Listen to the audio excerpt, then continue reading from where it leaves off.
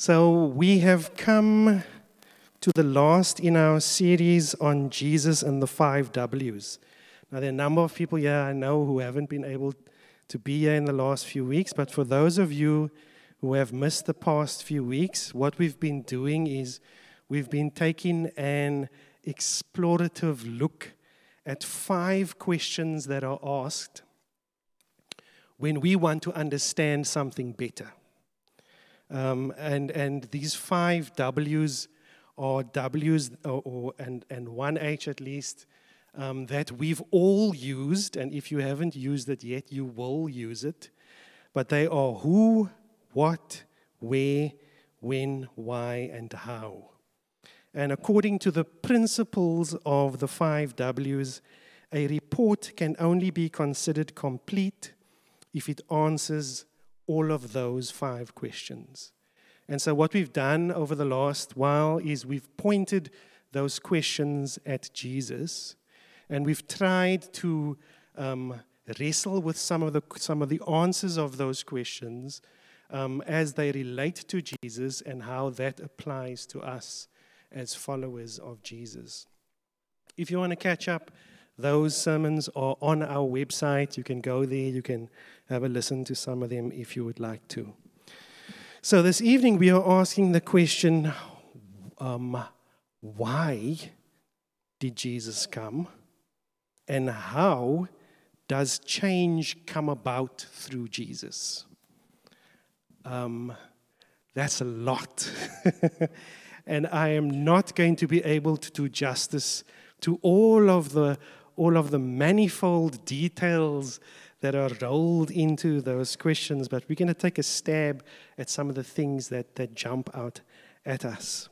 And so as we look at how and why, what we'll do is we'll break up the questions into 2 parts.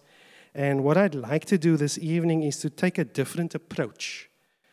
And I'll mention that approach in greater detail in a minute. But we're going to start our evening by reading a portion of Scripture from the book of Colossians. And I was wondering if I could ask someone to read that for us. I hear a volunteer.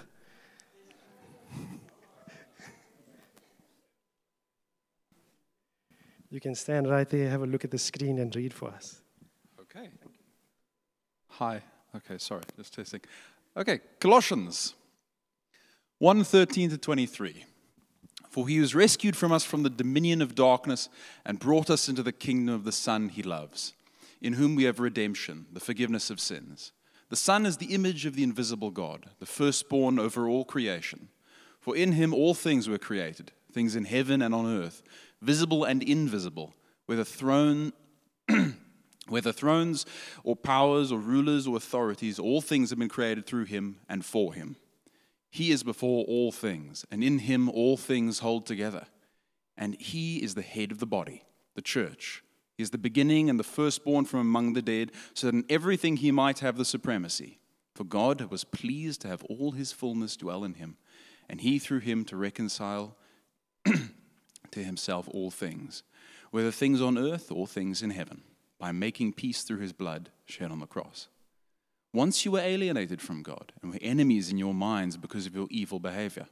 But now he has reconciled you by Christ's physical body through death to present you holy in his sight, without blemish and free from accusation. If you continue in your faith, established and firm, and do not move from the hope held out in the gospel, this is the gospel that you heard, and that has been proclaimed to every creature under heaven, and of which I, Paul, have become a servant. Thank you, Luke. I'm going to ask you to read some more for us later. But what I'd like to do is to take those verses that was written by the Apostle Paul and to try to have us understand them in a different way.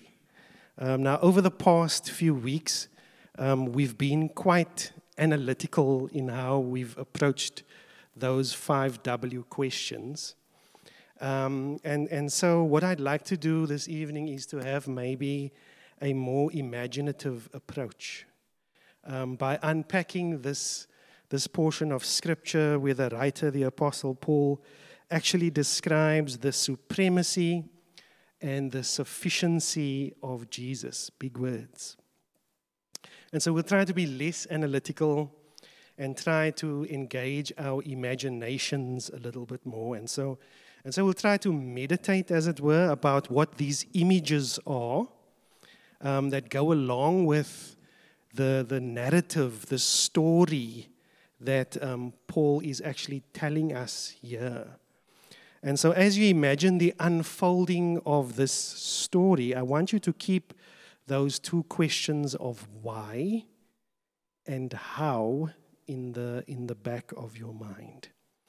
Now, as I reinterpret, as I paraphrase this story, there are going to be some details that I'm going to leave out that you might fill in your mind as you imagine the imagery from the text here.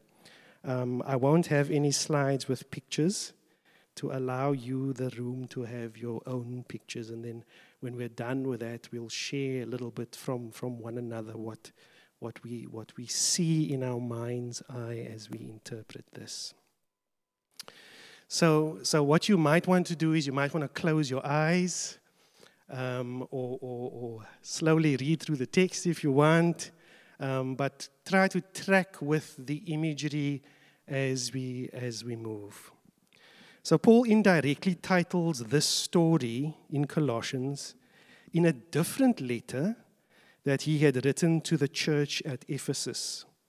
In Ephesians chapter 3 and verse 11, he titles it. And I've taken that title there, and I've taken some poetic license and call it Yahweh's eternal purpose. So here we go.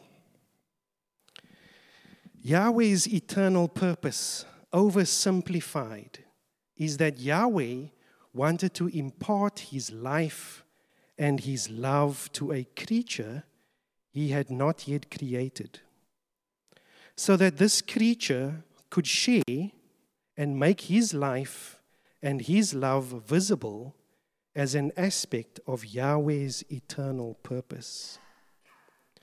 The story begins in eternity, before the foundations of the world, before angels and atoms, before sand and stone, before water and air, before flesh and bone, before the Lord spoke the words, "Let there be." Yahweh is there. His Son, Jesus, is present. The Holy Spirit is in attendance. They live in a realm that is unseen, a realm the ancient writers call Shamayim, a realm the New Testament writers call Oranos, a realm that we call heaven. Yahweh said, "Let there be." And alongside this unseen realm, this visible realm came into existence. The ancient writers call this visible realm Eretz. The New Testament writers call it Gei, and we call it earth. And so Yahweh created all things by his Son Jesus, through his Son Jesus, for his Son Jesus. He created things that are both seen, and he created things that are unseen. He created things both in the heavens, and he created things on the earth. All of these created things bear the imprint of Jesus, the Creator. We see his imprint in the sun. We see his imprint in the moon. We see his imprint on all of the earth. And all of them declare the glory of Yahweh. Yahweh then invites this special creature that he had created in his own image into a relationship. They had fellowship in the garden that he had made. But unfortunately, Yahweh then sees the apex of his creation, this special creature, invite tragedy into perfection. And all of the created beauty falls down.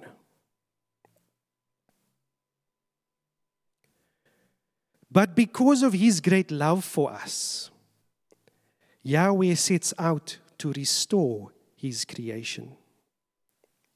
As part of his eternal purpose, Yahweh then chooses one of his special created beings who he counted as righteous because of his faith, to become the one through whom he could restore and re-establish the broken relationship between himself and these creatures who were supposed to reflect his life and his love in a visible physical form. But those chosen ones, called Israel, fell down. Yahweh then does something drastic. He does something radical. He himself enters into this visible physical universe. He leaves behind the unseen realm and eternity, giving up his divine privileges, and pierces into this realm that is limited by time and space. He humbles himself. He takes on human form. He is born to a Jewish girl alongside animals in a little village outside of the big city called Bethlehem. Not a nice, comfortable entrance point for the designer and the creator of everything that we see to be born.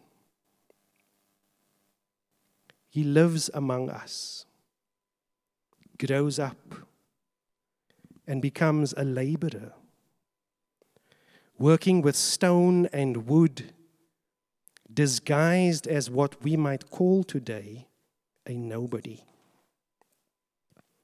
But then the fullness of time comes, and the Father Yahweh elevates his Son Jesus to the highest of honors on a cross. But here he is no longer a nobody, as though he ever was, but is given the name above all other names, a name that will make every knee bow in the unseen realm of heaven and in the seen physical realm of earth and even under the earth. And every creature will again declare that Jesus Christ is Lord, to the glory of Yahweh the Father. Jesus Christ the Son then has reconciled everything back to himself. And the life and the love of the Father is visible again through God's eternal purpose. Amen.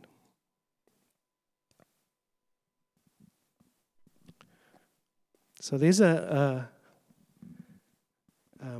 different view of understanding, I think, what Paul is writing here. But I'd like to hear from some of us here, even as we reflect on that scripture there. What are some of the pictures that you had in your mind that might help some of the rest of us see from a different perspective? Is there maybe someone who would like to share the fact that he humbled himself? He, in essence, made the first move, and the first move wasn't to come in pomp and glory. Hey, Julie? Yeah, that image of how he comes in. When I thought about it, I had this picture of Superman coming in with I don't know if you guys saw Superman. Is that too old? Okay. So that's a brief summary of the story of God's love for us and a big part of his eternal purpose that Paul mentions in Ephesians. Now I want to list very briefly all of what it is that Christ has done and secured for us in his drastic and his radical act of piercing into our existence and accomplishing what he did. And it involves the why and the how. And so what he has accomplished for us is regeneration. He has brought us from death to life, justification from guilt to acquittal, adoption from rejection to acceptance, redemption from bondage to liberation, citizenship from Satan's kingdom to God's kingdom, atonement from retribution to propitiation, reconciliation from enmity to friendship, illumination from darkness to light, sanctification from impurity to purity, fruitfulness from barrenness to productivity, transformation from being deformed to being glorified, participation from being separate to being unified, and then there's salvation from being defeated to being victorious. Now that's a list of how God effectively brings us back into a space of reflecting his life and his love in a visible way as part of his eternal purpose. Now it will take us many years, Craig?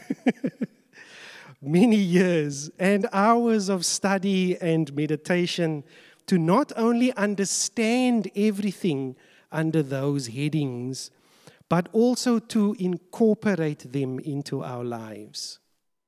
For example, the ministry of reconciliation. It has taken many people, as an example, all of their lives to work at reconciling themselves back to God, understanding what that means, and then as an extension of that, to bring people who once were segregated back together and back to God. And so in all of those things, there is just so much depth in what Christ has done for us. And so that's why this is important. Spending time together and with God, and it is so valuable and important because you could end up living an extremely shallow spiritual life if you don't get into all of this stuff. And you will have a shallow understanding of who Jesus is. And this is only the introduction. There's so much more to it. Okay, now for the next few minutes, I want us to focus just on the very first one there, regeneration. And what I'd like us to do now is to look at a very well-known scripture as a case study, as an example. And some would say that this is the best-known scripture to most people. And what we'll do is we'll talk about what we see as we try to meditate on why he came and how he brings about the change that he does bring about. And so, Luke, I'm going to ask you to come read again. And so, what do you think? What text are we going to read from? Okay. All right. John 3. Shh. Okay, John 3. Now, there was a Pharisee, a man named Nicodemus, who was a member of the Jewish ruling council. He came to Jesus at night and said, "Rabbi, we know that you are a teacher who has come from God, for no one could perform the signs you are doing if God were not with him." Jesus replied, "Very truly, I tell you, no one can see the kingdom of God unless they are born again." "How can someone be born when they are old?" Nicodemus asked. "Surely they cannot enter a second time into their mother's womb to be born." Jesus answered, "Very truly, I tell you, no one can enter the kingdom of God unless they are born of water and the Spirit. Flesh gives birth to flesh, but the Spirit gives birth to spirit. You should not be surprised at my saying, 'You must be born again.' The wind blows wherever it pleases. You hear its sound, but you cannot tell where it comes from or where it is going. So it is with everybody born of the Spirit." "How can this be?" Nicodemus asked. "You are Israel's teacher," said Jesus, "and do you not understand these things? Very truly, I tell you, we speak of what we know and we testify to what we have seen. But still, you people do not accept our testimony. I have spoken to you of earthly things, and you do not believe. How then will you believe if I speak of heavenly things? No one has ever gone into heaven except the one who came from heaven, the Son of Man. Just as Moses lifted up the snake in the wilderness, so the Son of Man must be lifted up, that everyone who believes may have eternal life in him. For God so loved the world that he gave his one and only Son, that whoever believes in him shall not perish, but have eternal life. For God did not send his Son into the world to condemn the world, but to save the world through him. Whoever believes in him is not condemned, but whoever does not believe stands condemned already, because they have not believed in the name of God's one and only Son. This is the verdict. Light has come into the world, but people have loved darkness instead of light because their deeds were evil. Everyone who does evil hates the light and will not come into the light for fear that their deeds will be exposed. But whoever lives by the truth comes into the light, so that it may be seen plainly that what they have done has been done in the sight of God." Thank you. Do you recognize those verses? Would you agree that they are part of some of the best known verses to people? You think so? So we're kind of familiar with that. What are some things that stand out to you immediately? And I've got some questions here just to help us process some of it. And we'll try and incorporate the questions that we've used over the last few weeks as we unpack some of this. But what's some of the things that stand out to you immediately about that story?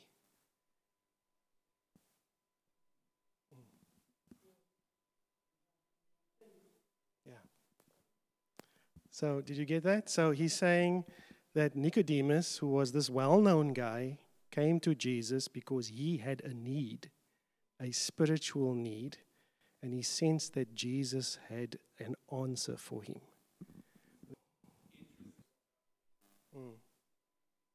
Thanks, Mike. So there's just that emphasis again in how Mike and what Johannes is saying there. Like, this is the bottom line. This is what's happening. This is what's happening.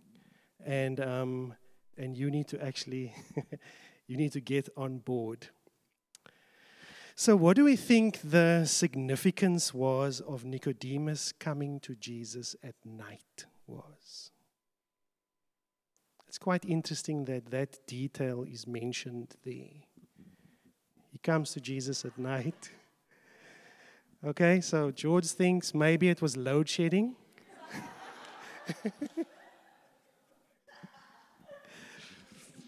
So his coming at night might not have been of any consequence. It could just have been load shedding. Yes, what do you think? That's a good reason. Did you hear that? So there was an opportunity when Jesus was away from the crowds. He was possibly at a time he was resting at the end of the day, to have some deep conversation, meaningful conversation, one-on-one with Jesus. So there's a reason that he might have come at night. Anything else? Mike?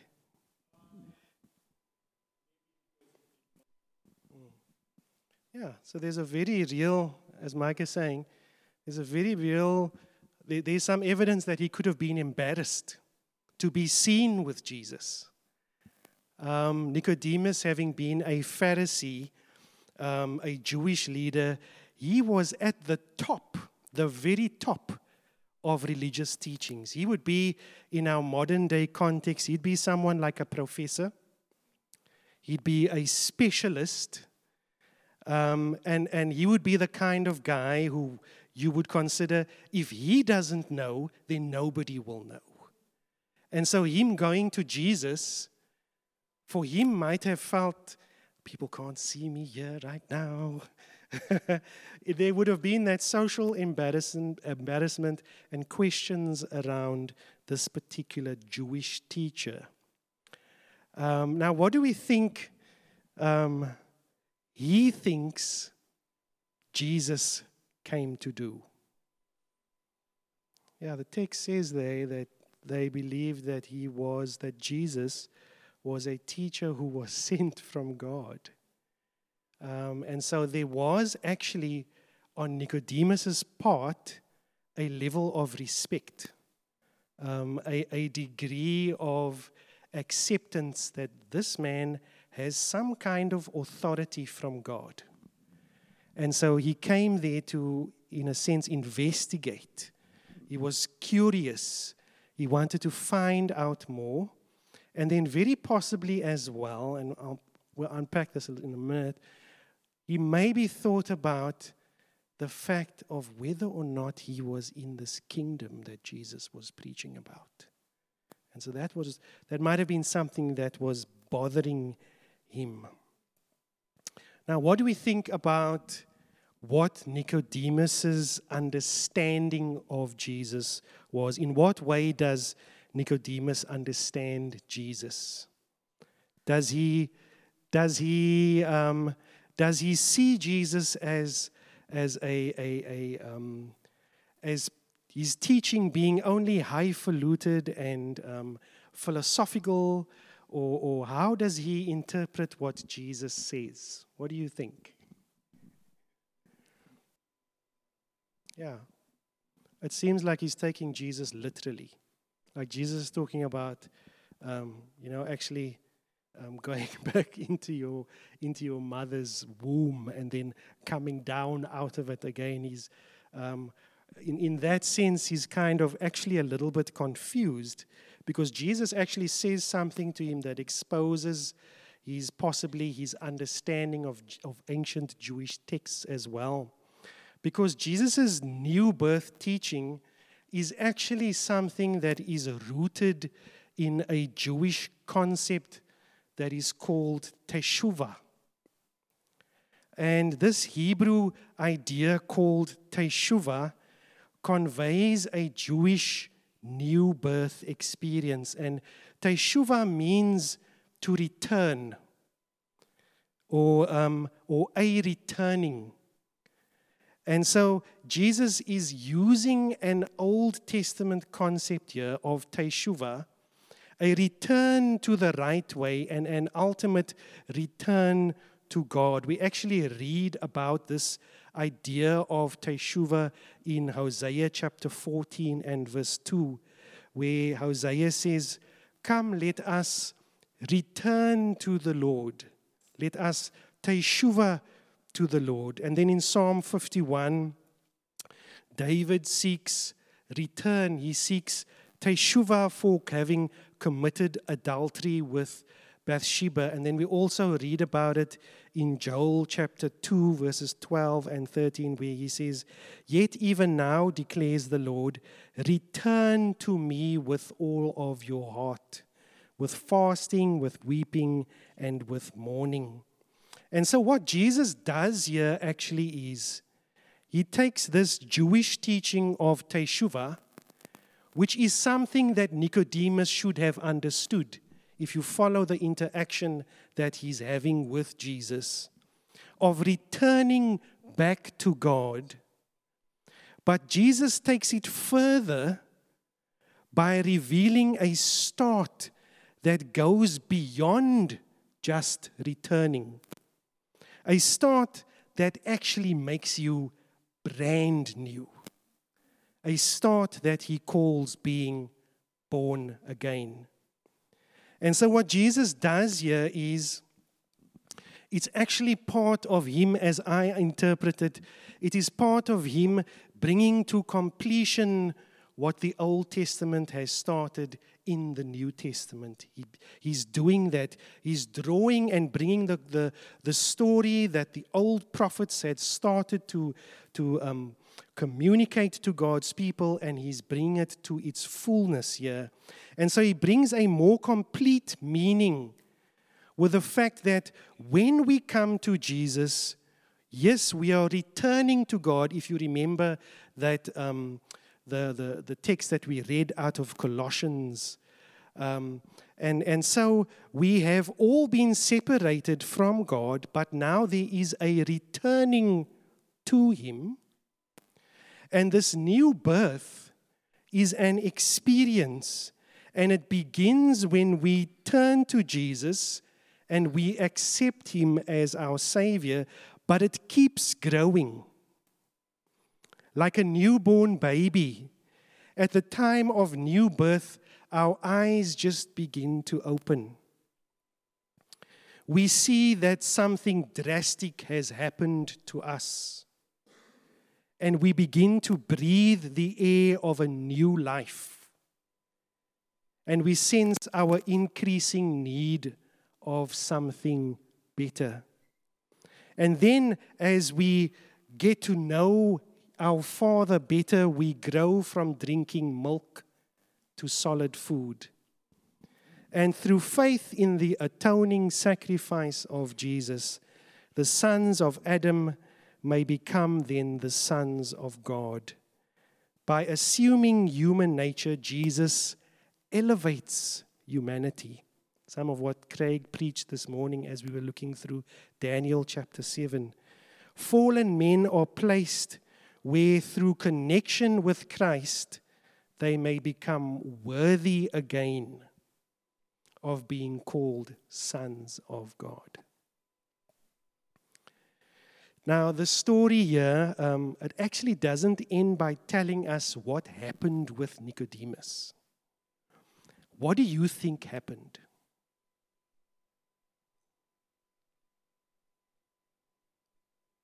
What do you think? If you kind of, you track the interaction that they had, and then Jesus starts to show him something, this Jewish teacher that he didn't know, that brought some kind of confusion to him. How do you think that interaction ended? What's your sense? Adam?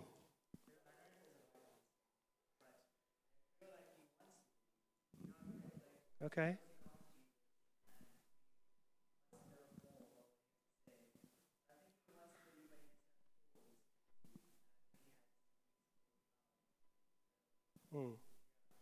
So Adam is saying, yeah, he feels that pull, but there's something in the way. There's something in the way. Amy, what do you say?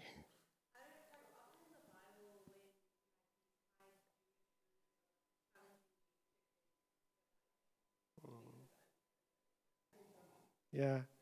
So William identifies there that Jesus knew his heart over his responses. Grant?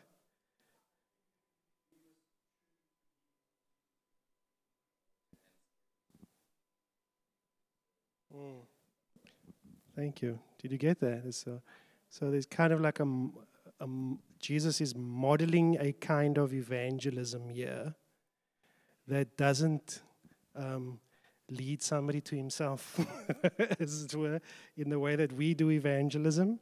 So he's saying that the deep questions that get left build a deep faith. And Mr. Lawrence?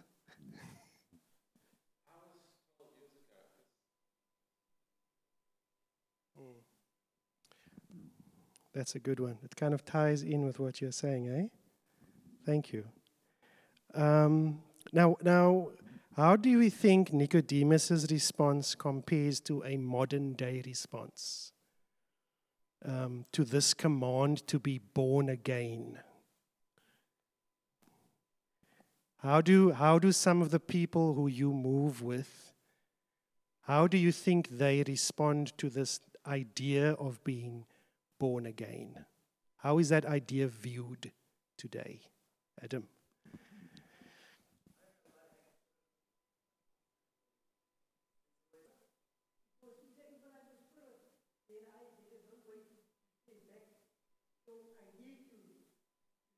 Mm. So William is saying there's for him a certainty about this thing of being born again, that his experience has been that it's a real thing. Last one, and then we're going to kind of wrap up.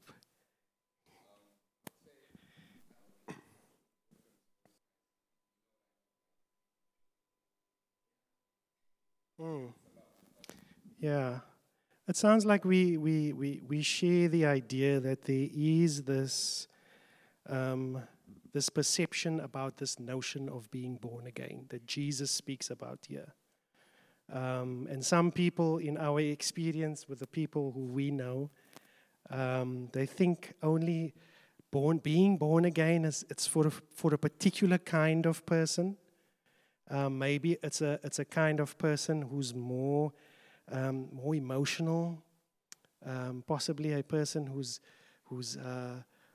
more charismatic, or someone who's unsure of themselves. We kind of like to put people in boxes when we think about what the kind of person could be who could be born again. And so some people might say, just like Nicodemus at that particular point, we know how his story ends. But some people might say, you know what, this what you're talking about, it's impossible, man.